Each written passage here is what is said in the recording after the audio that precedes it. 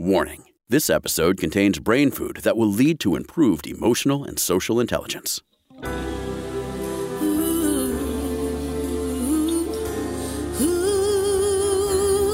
Give us 1 hour and we'll help you change the way you think about happiness.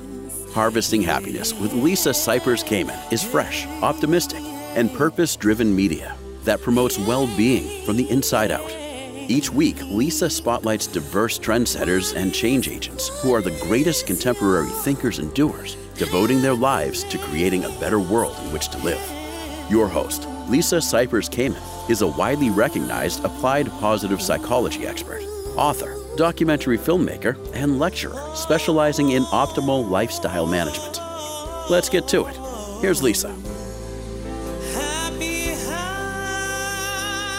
Good morning, good afternoon, and good evening, wherever you are. Thanks for joining me on today's show, where you will learn about the secrets of good enoughness and the good life.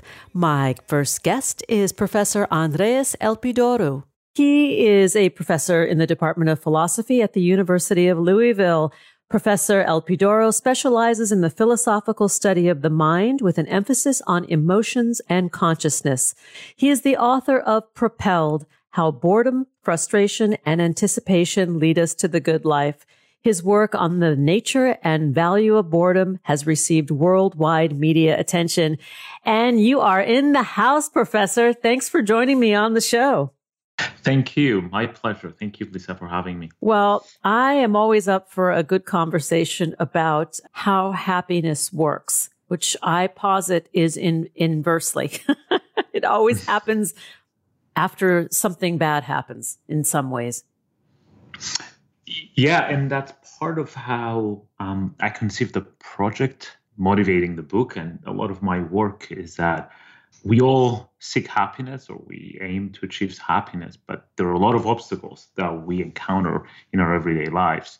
And so the question becomes how we best deal with those obstacles and how we make sure that we are able to reach a point that we've secured enough happiness and we can still enjoy our lives and pursue the projects that we want to be pursuing. So when we talk about unhappiness versus happiness, are you suggesting that unhappiness is ultimately the secret that leads to our contentment? In a sense, yes. I don't want to be too strong. So I don't wish that to be misinterpreted as one ought to be actively seeking unhappiness in order to become happy.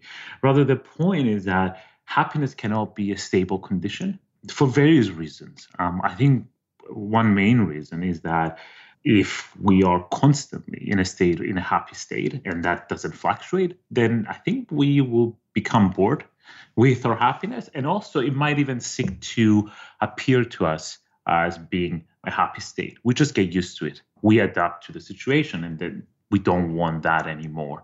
The second point that is very much related, and I think it points to a need of temporary moments or fleeting moments of unhappiness, is that there are different understandings of happiness. And I take happiness to not only be a feeling or a pleasant sensation, but also an approach and an understanding that we have about our own lives. And to be happy means to be satisfied with my life, but also to feel that things are going well and there's a certain growth and progress. And so those moments of unhappiness allow us to take a perspective on life, allow us to look at what we've done, what we've accomplished. And we can say, well, I've done well approaching my goal, or I'm not approaching my goal, and I need to still seek out and try the best I can to accomplish the goals that I want to be accomplishing. You know, when I look at the happiness equation, I think about contrast heightening awareness. So when we have those particularly unhappy moments, or even those particularly happy or blissful moments that we can take a snapshot of and contrast and compare to those opposites, I think is helpful in terms of goal achievement and striving and recalling at least the positive memories when things aren't going well. Yeah, this ability to take a perspective and compare or recall different moments in one's life turns out to be very important for us. And as you said, when we're down, it really helps to be able to remember a time when things went well or the reasons why things have gone well in the past. And also when things go well, we don't want to be complacent. We don't want to just assume that things are going to work out now and we don't need to do anything. We need to be on autopilot, for example. So fighting that adaptation, fighting kind of, an understandable urge to let go, having memories of when things go wrong or when things go right, it's going to be very helpful. And they're part of a toolbox that we have, I think, when we're trying to deal and engineer our lives and try to construct the best life that we can. In your book, Propelled, How Boredom, Frustration, and Anticipation Lead Us to the Good Life, you talk about these attributes of boredom, frustration, and anticipation as actually helpers, that they can help us. Yeah, I think it might be easier just to begin with boredom and describe a little bit why I think that boredom plays a useful role in our lives, and that might give a sense of the general thinking and the framework of the book. It is often, I think a lot of us, oftentimes we think of boredom as something that shouldn't arise. And so anytime that boredom arises, it is something that we're doing something wrong. It is a state that we need to get rid of. But I think that's the wrong way of viewing boredom. And in fact, I also think it's the wrong way of viewing a lot of the negative experiences that we have and the negative emotions, things that don't feel good for us. In the case of boredom, it's worth taking the time to consider why we're bored and what boredom might be indicating or signaling to us. So I think one of the key messages that the experience of boredom carries is the fact that what we're doing right now is not satisfactory. It just doesn't fulfill our aims and goals. And that is a very important information to have. It's not always obvious that what we're doing is not important for us or not meaningful. But if we have a system or an experience that tells us or it feels as if or like we're not doing something meaningful, it becomes an effective mechanism that allows us to navigate our lives. And I think that that's the first lesson when it comes to boredom. The other lesson is that boredom is a highly motivating state. And what I mean by that is that it's really not pleasant to be bored. And when we are in a state of boredom, we want to be doing something else. We want to alleviate our boredom. And so combine those two elements of boredom, the informational signal that it provides and the motivating force that it offers, it helps us to overcome certain obstacles. So without boredom, we might be repeating a task over and over again without realizing that's not meaningful or that is not a stimulating task or that it doesn't have something to offer to us. But with boredom, it's there, it signals this presence of meaninglessness, and it allows us to perhaps turn our attention somewhere else and do something else. So there are going to be these crises, and I think boredom and frustration are two examples of crises, but there are opportunities for us to do something else. Let me ask you something about boredom as it relates to, for example, kids. Like I have young adult children who will occasionally say to me, I'm just so bored. And I look at them, quizzically, like, how can you be bored when you have a good mind? Mm-hmm. I think that's an excellent observation. And ultimately, I think it points to something really profound about boredom. And I can also use my children as an example. My children are younger, but they will come to me saying, I'm bored. And then I will start listing a number of activities that they are able to pursue. And, under other circumstances, I think they would pursue them or they had found them interesting in the past. And yet nothing appeals to them. And this hints to kind of a profound idea about boredom that has to do with the fact that when we find ourselves in a state of boredom, we are not sure how to act. There is a form of crisis that arises, and it's really hard to deal with that crisis. We know, on the one hand, that what I'm doing right now, we don't want to be doing that. But on the other hand, we're not quite sure what alternative is the one to pursue. And I think some of us are better equipped at that. We have found ways of overcoming boredom or solutions to when boredom arises. But I think children are still discovering that ability on their own to move from a state of boredom to some other state that it's more meaningful or interesting to them.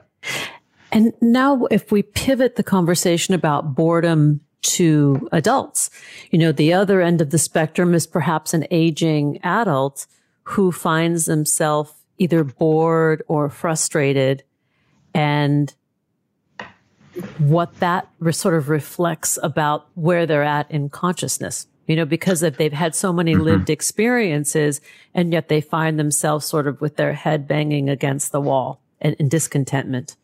Yeah, absolutely. And it is I think, we learned a lot of things through the pandemic.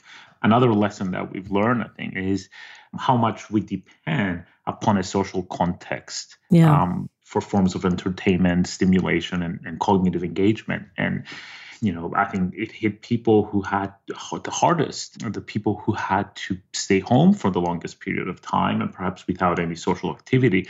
And then, as you say, so there are a lot of things going on. You don't have the opportunities that you want to have.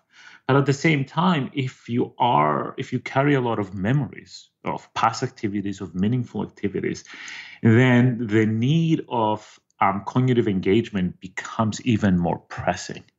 And so I think young children, older adults, for both of them, boredom is a very serious problem. And my view is that, as I describe in the book, and I've written about this a lot, I do think that there's a positive side to boredom, but at the same time, we have to navigate that carefully. We can use boredom in certain ways; it can be beneficial to us, but at the same time, we shouldn't lose sight of the fact that for certain individuals, depending on their condition, it can be a real. It can cause real harm. Yeah, depression. Yeah, and now since you mentioned it, one of the strongest correlations between individuals' propensity to experience boredom often, that is, if you find yourself bored all the time or often in various situations, the strongest correlation between that condition is depression. And the studies over and over again vindicate that finding, that people who are constantly bored are very likely to be also depressed. We are going to take a little break, and when we return, we will continue the conversation with my guest today, Professor Andreas Elpidourou. We're talking about his book, Propelled, How Boredom, Frustration, and Anticipation Lead Us to the Good Life. To learn more, please visit elpidourou.net, and that's ELPIDOROU.net. And you can find him on Twitter at @Elpidourou. Here comes the pause. We'll be right back. Before we take that pause, let's talk about cooling temperatures, leaf peeping, and hunkering down to business for a strong year-end finish. How are you planning to gear up for fall and attract the right people to your team to help your business fire on all cylinders? Right now, our team is actively seeking advisory board members for a startup venture, and LinkedIn Jobs is my go-to network to find the right talent to help us soar. Create a job posting in minutes on LinkedIn Jobs that will reach your network and beyond to the world's largest professional network of over 810 million people. Then add your job and the purple-colored #hiring to your own LinkedIn profile to spread the word that you're hiring so your own network can help you target the right people to hire. Simple tools make it easy to focus on attracting the right skills and experience so you can quickly evaluate and prioritize your best candidates. LinkedIn is the go-to resource for team talent, and that's why small businesses everywhere rate LinkedIn Jobs #1 in delivering high-quality hires versus leading competitors. LinkedIn Jobs helps you find the candidates you want to talk to faster. Did you know every week nearly 40 million job seekers visit LinkedIn?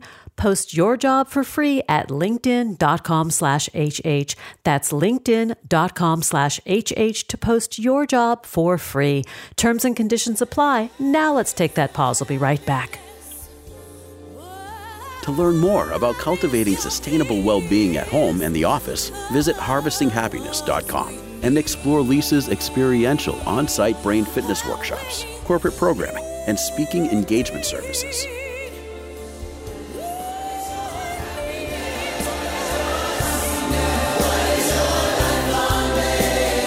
And we're back continuing the conversation about the secrets of good enoughness and the good life. Let's get back to the conversation with Professor Andreas Elpidoru.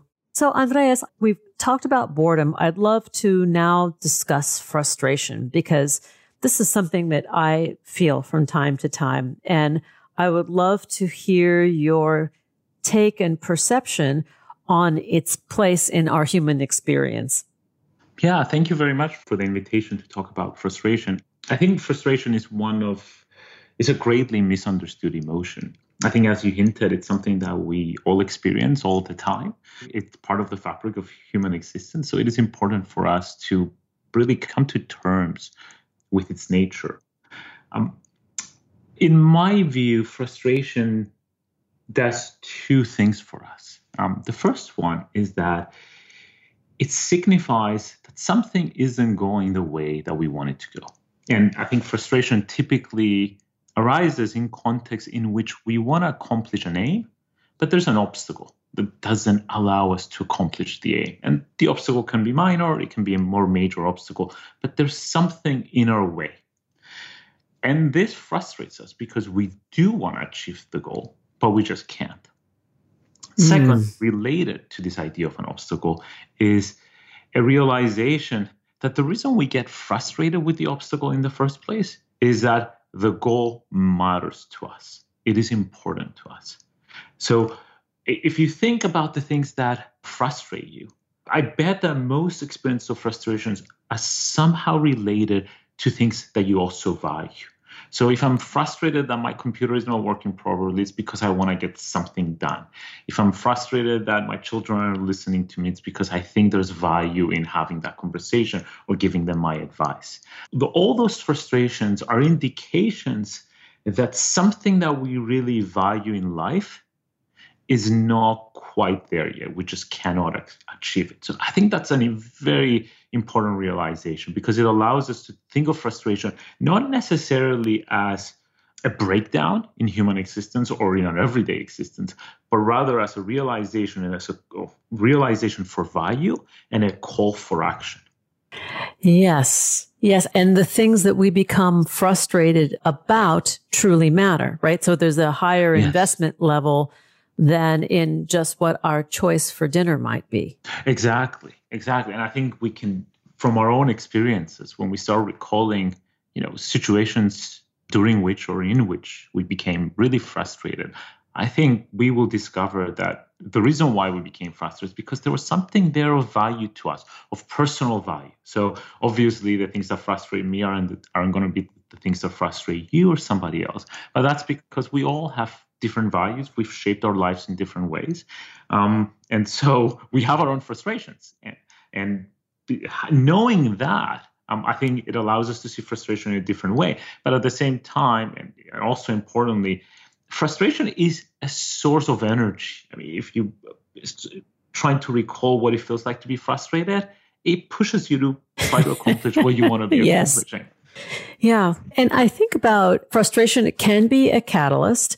I also think about frustration as an opportunity for learning how to manage expectations, not being wedded to outcomes. So the frustration, while I'm feeling it, and I'm sure listeners can relate to this, you have the sensation of feeling frustrated. It's not pleasant. And then sort of the reframe or the adaptation of the frustration to, well, I'm going to make this as a lesson in acceptance or a lesson in not imposing my will on the situation. So then the frustration becomes the teacher. Mm-hmm. Yeah, and it is a natural occurrence, so a common one. So I think the suggestion just raised, it's really important. We have to understand that frustrations are going to rise, and we need to figure out how to deal with them. And I think at some certain times, we might want to invest further effort in trying to overcome the obstacle that gave rise to frustration. But other times, we might just say, well, it's just going to be frustrating. That's how things are. Or even we might make up our mind and say, well, this is too frustrating for me. And perhaps the goal isn't worth all this effort. So it allows me to reorient myself. Yeah. Yeah. It's like, do you want to be right or do you want to be happy? Most people will say, I want to be both. Yeah. But listeners of this show may answer differently. Okay, let's talk about anticipation, because I think anticipation is quite delicious. Mm-hmm. Mm-hmm. I agree. Let me say a little bit more about it and kind of the background why anticipation. There's a theme that binds together the three states, boredom, frustration, anticipation. And it has to do with our orientation and relationship to the present. And I think when we're bored, when we're frustrated, and when we're anticipating, we are not engaged with the present, or a better way, we're just not satisfied with the present. We want something else. And so anticipation is a state that puts us in touch with what is to come. And the more I read about anticipation, the more I study that state, I find more and more value in it. And there's a lot of evidence that suggests that being able to anticipate can be a great source of pleasure. I mean, think about waiting for your morning coffee, or you're planning to take a vacation and you're mentally anticipating for that. That's a great source of pleasure. But it has been related to a lot of health benefits. Being able to posit yourself, picture yourself in the future as doing certain activities, being optimistic about the present. And it also gives you a sense of meaning and a sense of direction. So there are just so many benefits to anticipation. So there's a lot of discussion about always being present in the moment. And I think there's value to that too. But I think that attitude shouldn't take away from the fact that we have a lot to learn and we can benefit greatly from anticipating our future states. And with that anticipation also comes the ability to delay one's gratification. And those of us who are able to do that more comfortably, I believe the research, shows that we end up having more successful experiences as adults. Yeah, that's right. And it also allows us, related to success, often success requires planning, detailed planning, and it also requires waiting for the right moment. So being able to anticipate puts you in a better position to deal with both the present but also with the future. So if you're expecting something, or if you want something really badly to happen, then you're going to make certain choices in the present moment. And you're going to make sure that the choices that you're making right now are consistent with your anticipatory goal. And so having that, we can use different metaphors or different ways of describing what anticipation can do. But in some sense, it paves a way for us forward. And we're able to better walk that way and navigate it. And that can lead us to success often. And also what I hear you say is that by embracing emotions or sensations that we don't believe make us happy, by our ability to embrace them, it helps us put everything else into perspective. Yeah, exactly. And I think it's out of in some sense, it might be out of necessity that we have to embrace those emotions, because I think a life during which one doesn't experience any negative emotions is unimaginable. And boring. And boring. Talk about boredom. Absolutely. Yeah. But at the same time, there's a lot of value in those emotions, and not acknowledging them as emotions, as valuable experiences, as didactic moments, or as motivating forces, I think it robs us of the opportunity for further growth, success, and ultimately contentment and happiness. Dr. Andreas Elpidoro, thank you for joining me today. That was a joy-making conversation for me, because it really speaks to the concept of where happiness really lives, right? It doesn't always live in those positive moments. Sometimes it's sneaky. It lives in the nooks and crannies of our lives that don't feel so happy. Absolutely. And thank you very much for having me on your show. Oh, it's a pleasure. We're talking about Propelled, how boredom, frustration, and anticipation lead us to the good life. Once again, my guest today has been Professor Andreas Elpidoro. To learn more, please visit elpidoro.net, on Twitter at A. Elpidoru. Thanks again, Andreas. Thank you. Here comes the pause. We'll be right back, and that is a promise. Did you know that happiness is actually good for your health? Happy people live longer, are more productive, and make better partners, parents, and professionals. Connect with us on Facebook at Harvesting Happiness and follow Lisa on Twitter at Lisa Kamen for a daily dose of inspiration.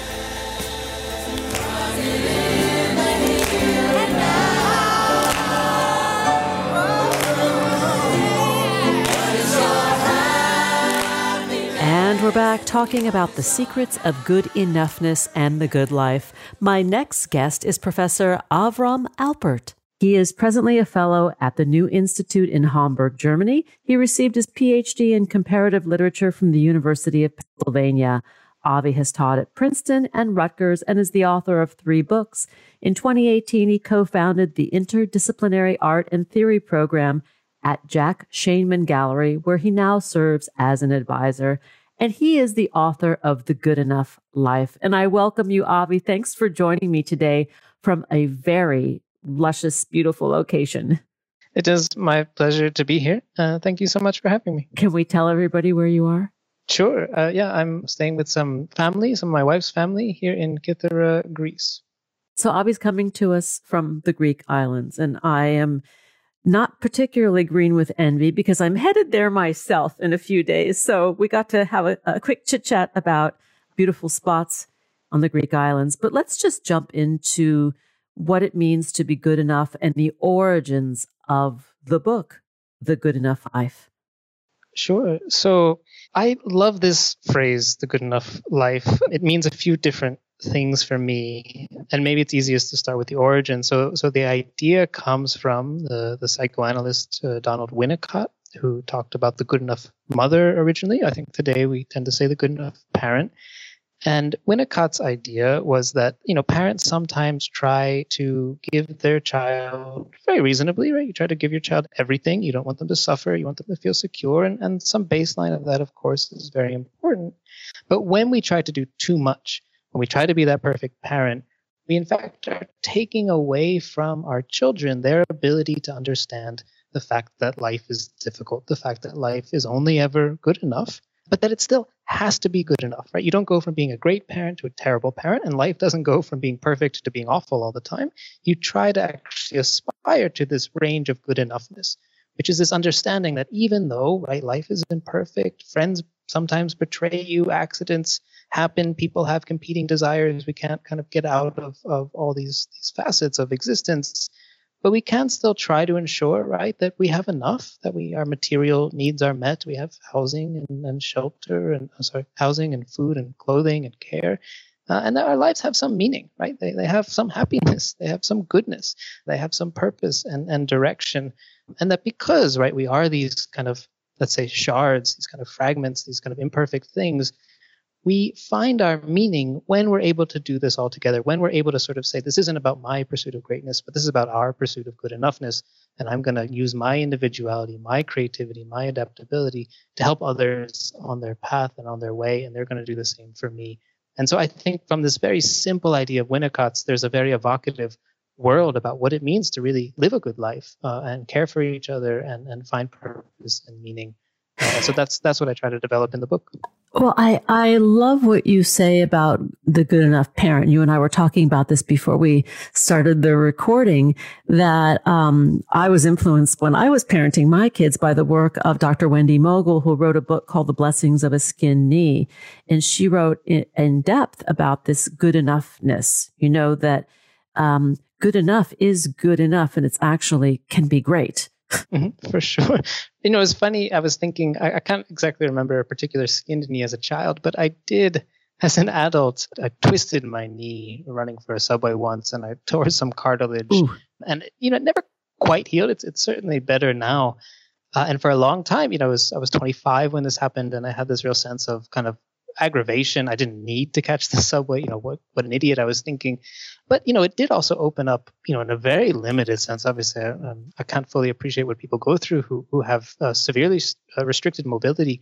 But I began to understand much more, I would be discomforted in this very minor way by sitting, by standing in particular positions. And when our lives kind of function smoothly, when there aren't any problems, we don't understand each other. It's harder to generate empathy for people who are going through problems or difficulties.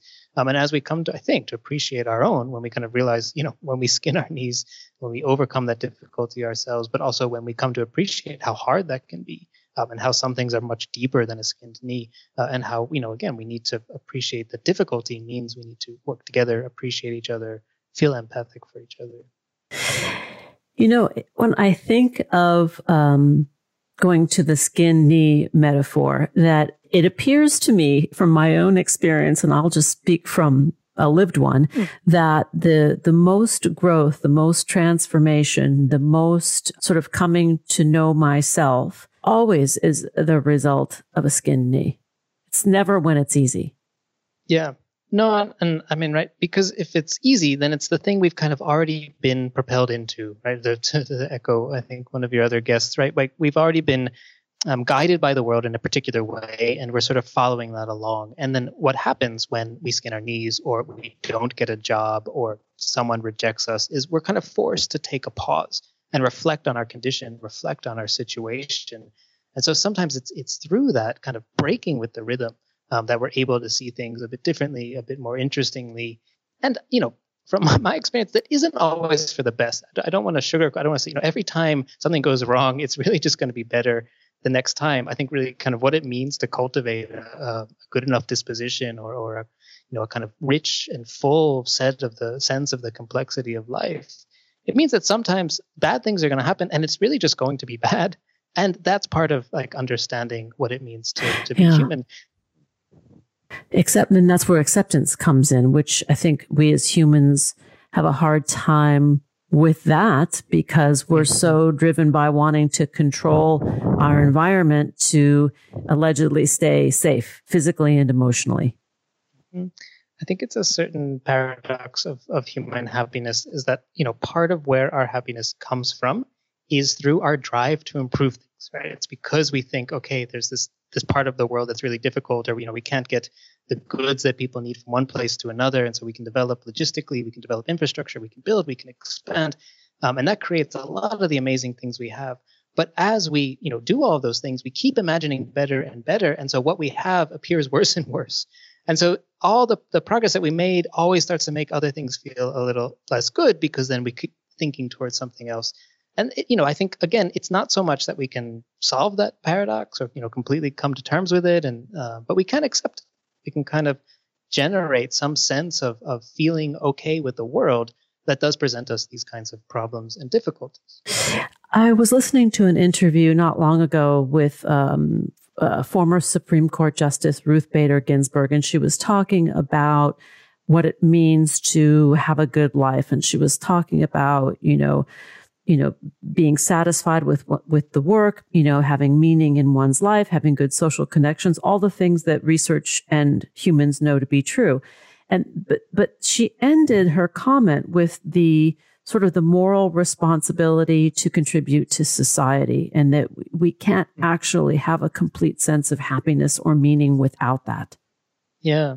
I appreciate that. And the way I designed this book was kind of these concentric circles. So, I start with, our personal aspirations or ideals, move into how we think about our relationships, and then go into how we think about society and then nature. And they're all meant to be really connected for exactly I think the same impulse behind Justice Ginsburg's remark is you really, if the way that I live is part of a culture, a society, a moment in time, I buy the things that are available to me. I pursue the jobs or opportunities that are available to me. I don't create the world from scratch.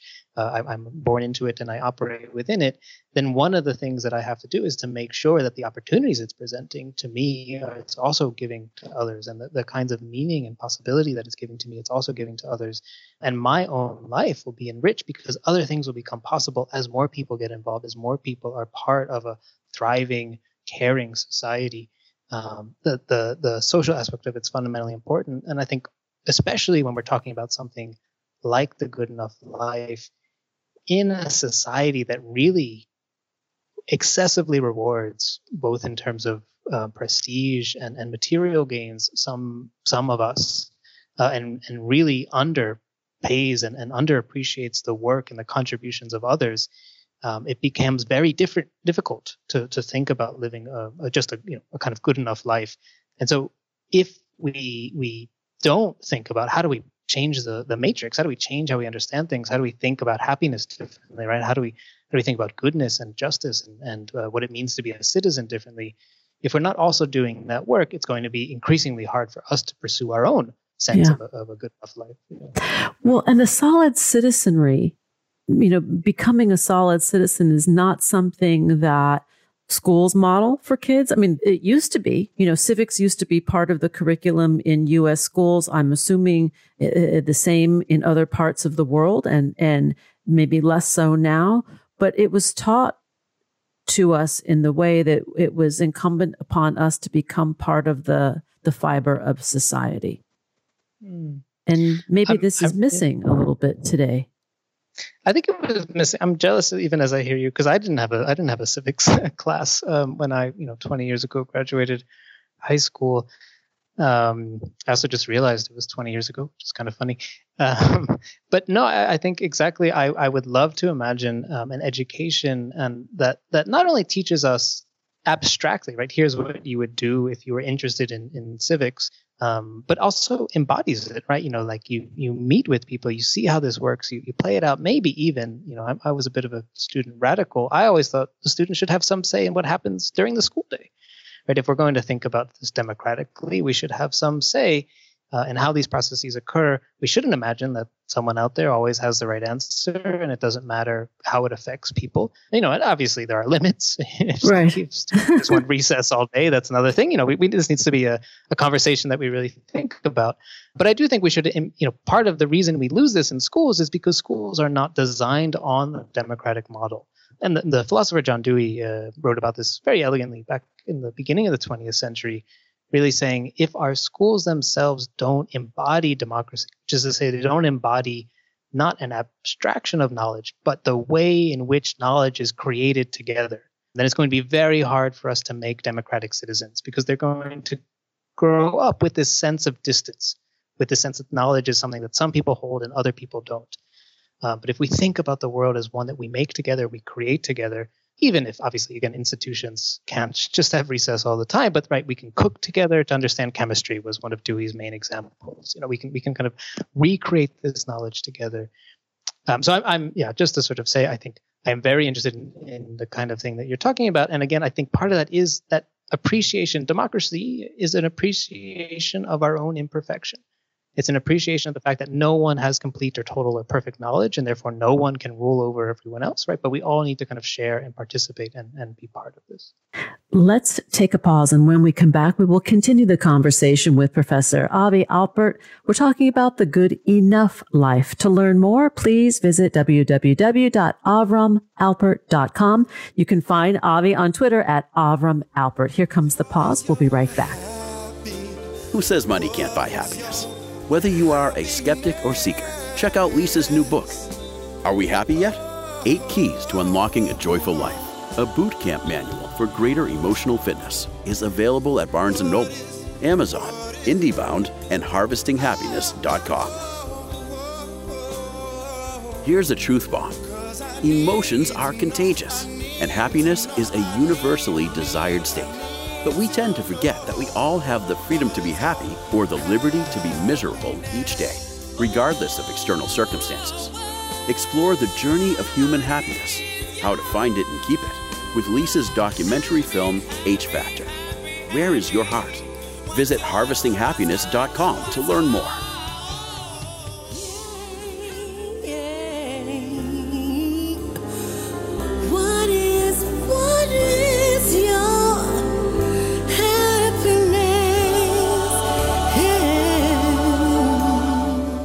We're back, continuing the conversation with Professor Avi Alpert. We're talking about the secrets of good enoughness and the good life. Let's get back to it.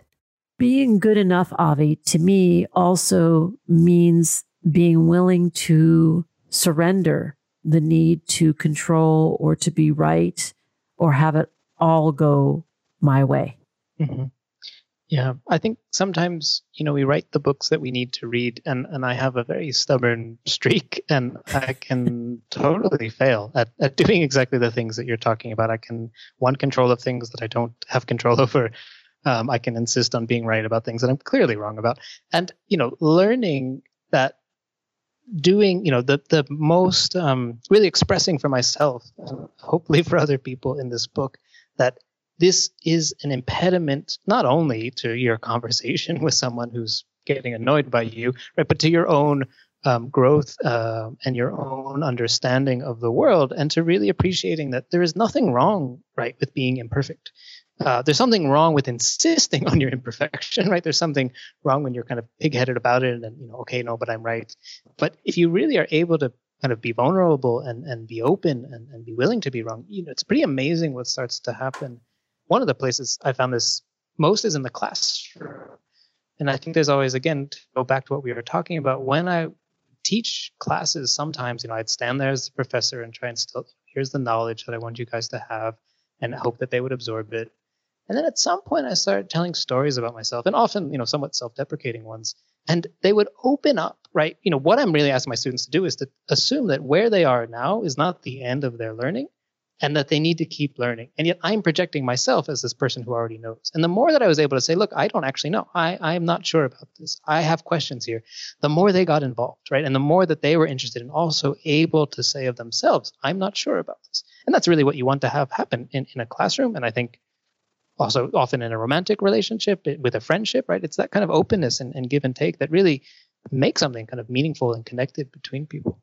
I love what you've just shared. And I can imagine in the classroom how that works, that the more you lean into not knowing, the more excited the students get about exploring what that means with you.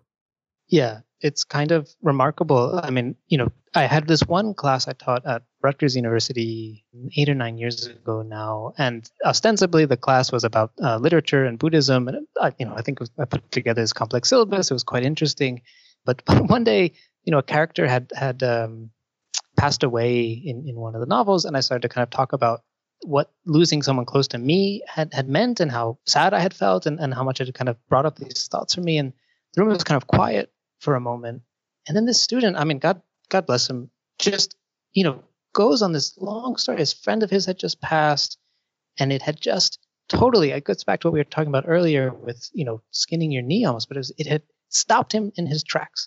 And he realized he'd been living one life, and it was no longer the life he wanted to live, and he pivoted on it, and he started to try to live differently. And that was really the kind of point I was trying to get across in the lecture, but it never would have come across, right? Except that I sort of started to say, look, I've grappled with this a little bit. I'm still not sure about how I feel about it. Do any of you have experiences that were meaningful for you, right? And then they kind of open up. And that class, from that day, really kind of gelled and became a community of learners, and me among them. And that's where shift can happen, right? Like if we approach our communication in this way, you've spoken about sort of being more vulnerable in how you communicate. It invites others to meet us at that point. And there we find the connection. There we find sort of the soul of humanity, and the good enough work can take place, right? Because you're all working at the same level, not from superiority, Yeah, no, and it can be very hard, I'm not great with politics. It's really something I'm struggling with, because I have very strong opinions about things. And I like to argue. I kind of grew up in a culture of argument. My parents are rabbis. There's a lot of kind of contention about the meaning of things. Argue. Two Jews, three opinions, right? So it's just kind of constantly thinking about things and dissecting them. But it's not helpful when you actually want someone to take you seriously and listen to your, when you really disagree with someone politically, you're on the opposite sides of an issue. We can, and I've done this plenty of times, here's what I think. Okay, that's the end of the conversation. As I'm trying to get better at this, it's very hard, but really just, okay, look, I disagree strongly with you, but tell me what you think. I actually genuinely want to know where you're coming from. And I wouldn't say I've thereby converted anybody or been converted myself, but there's a kind of possibility that emerges into the air when we kind of admit, okay, look, I'm not saying I'm wrong about this, but I'm willing to say I'm unsure, and I'm willing to hear you out. It can open other things. And it's hard, because it's easy, I think sometimes easier for me to say that than someone who feels really endangered or oppressed or very marginalized in a particular moment. It's much harder for that person to listen. I'm often talking about somewhat abstract political issues. Yes. But again, as much as we can do this, I do think it can help where it's possible. Which, leads to the whole other subject matter, two different subject matters of sort of generosity of heart. How can we be generous with others, with our time, with our energy, with our focus, attention, and also the curiosity of wanting, tell me more. I'm in a very similar position as you in that I have very strong opinions about politics, and it's not that I try to keep them to myself, but I'm trying to be curious about the other. Tell me why you don't believe, or tell me why this doesn't work for you. Tell me where you feel there is failure. Mm-hmm. No, for sure. And sometimes you learn. I mean, sometimes, again, it may just strengthen your own argument because you start to understand, where other people are coming from. Sometimes you can learn to express yourself better. But I think, it also just, the studies suggest, and I'm trying to start to implement this in my life, that if you go into a community, right, that is, say, vaccine hesitant, and you just say, take the vaccine, no one's going to listen to you. They're vaccine hesitant. This information is going nowhere. When, however, you go in and you say, tell me why you're not interested. I want to learn from you. I'm not here to tell you what to do. Tell me, why you don't want to do it. Okay. You really hear someone out. You listen, you ask questions, and then you say, look, are you willing to hear my opinion? And one of the things that the studies show is as soon as someone says yes to that question, are you willing to hear my opinion on the matter? That opens us up. So even just, starting there, okay, yes, I'm willing to hear. And then, you've shown that you care and you take them seriously, and then you can respond. And again, to relate this to the kind of, again, the good enough model, I think one of the points here is that we all share some real values, right? We all want to be cared for. We all want to be taken seriously. We all want a kind of decent life. We all want to have our needs met. And none of us has the perfect solution for how to do that. And so trying to kind of work that through and come to that in some collective way, I think, meets that goal of connecting our personal aspirations, our social aspirations. And it's difficult work. And I'm also, again, I'm perfectly willing to admit I'm not always good at it, and I do have strong opinions. But the more that I can, I think the more I'm able to connect with people and at least start to see where they're coming from and what we do share. I think that the practice of the good enough life is just that. It's a practice, right? Some days we're going to be better at it than others. But from what you share, I glean that the practice of the good enough life is what leads to life for the greater good. For me, absolutely. It's not simply a matter of, look, part of it is, of course, accepting our own limitations, our own failures, and understanding kind of what it is that we really want to do, what we find good and meaningful for us. But again, to really accomplish that is very difficult in a world that tells us all the time to be great, to be the best, to be perfect. And so the much as we can kind of make a society where appreciating everyone's decency, everyone's capacity for care and for love and for being part of a community together, and we can start to sort of see through some of those things that keep us apart in that process through understanding not our shared glory, right, but our shared imperfections. Then we can kind of start to develop something where it really is. It's good. And it's enough, it's decent and it's sufficient for everyone. There is a word in Hebrew, and I don't speak Hebrew. I just know a few words. Dayenu, right?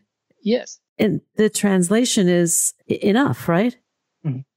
That's again, I'm a bit of a lost, I've wandered from the path, but yes, it's it would have been enough, right? If God had done this, it would have been sufficient and yet there was more in a sense. But we could have a whole other show on lost on the path or lapsed Judaism or lapsed religion, but we're not doing that today. But the word is a kind of and maybe it's in some reptilian part of my brain, a meaningful word in that it connotes for me like what enoughness is. Leave out the God component, Yeah, and I I've been reading the Hebrew Scriptures kind of cover to cover, which I've never done in my life for the next book I'm writing, which is about wisdom. And one of the things, that's opened up the book for me is to sort of read it, not without God, but to think about God as a force in the world that sometimes is really benevolent and sometimes is really bad and does all these complicated things. And, how do you deal with that force that you can't explain? And I think when you start to wed together some of the parts of the scriptures, you get what you get in someone like Ecclesiastes. You get this kind of sense of vanity. You get the sense that what we do is a bit pointless, yet we kind of keep going. But you also get the idea of a covenant, of a law that kind of binds us all together. And I think that makes some sense to me, that in a world in which everything is a bit manic and hard to explain, and we can't grasp it, and we can call that God, or we can call that nature, or we can call it any other gods, or what have you. We have to appreciate that fact. We have to appreciate some of that difficulty, and then we have to find ways of working together to deal with that, and to make sure there is, as it were, enough, right? That this is part of what it means to have a covenant, is that we are ensuring the well-being of all among us. Professor Avram Alpert, thanks for being with me today and sharing the Good Enough Life with our audience. Please come back and talk more about your next book. I'm already extending the invitation. We need to talk about wisdom. To learn more, please visit avramalpert.com. On Twitter, you can find Avi at Avram Alpert. Thank you so much for having me. Oh, thank you. Thanks for joining us on Harvesting Happiness today. This is Lisa Cypers-Kamen on behalf of my guest, Professor Andreas Elpidoro and Professor Avi Alpert, wishing you kind words, kinder thoughts, and the kindest of actions. Until next time, remember, happiness is an inside job. Happiness is your inside job. Please go out and rock your day, and remember to be kind to one another. Keep harvesting your own happiness anytime and anywhere, from the comfort of wherever you are. Subscribe, listen, and share hundreds of downloadable episodes via our free app or from our libraries at toginet.com, iTunes, Google Play, and other fine podcast platforms. To learn more about Lisa's global consulting services, please visit harvestinghappiness.com. Spread more joy by liking us on Facebook at Harvesting Happiness and following Lisa on Twitter at Lisa Kamen. Harvesting Happiness is produced in collaboration with TogiNet Radio, KBUU Radio Malibu.net, and is available on PRX, the Public Radio Exchange.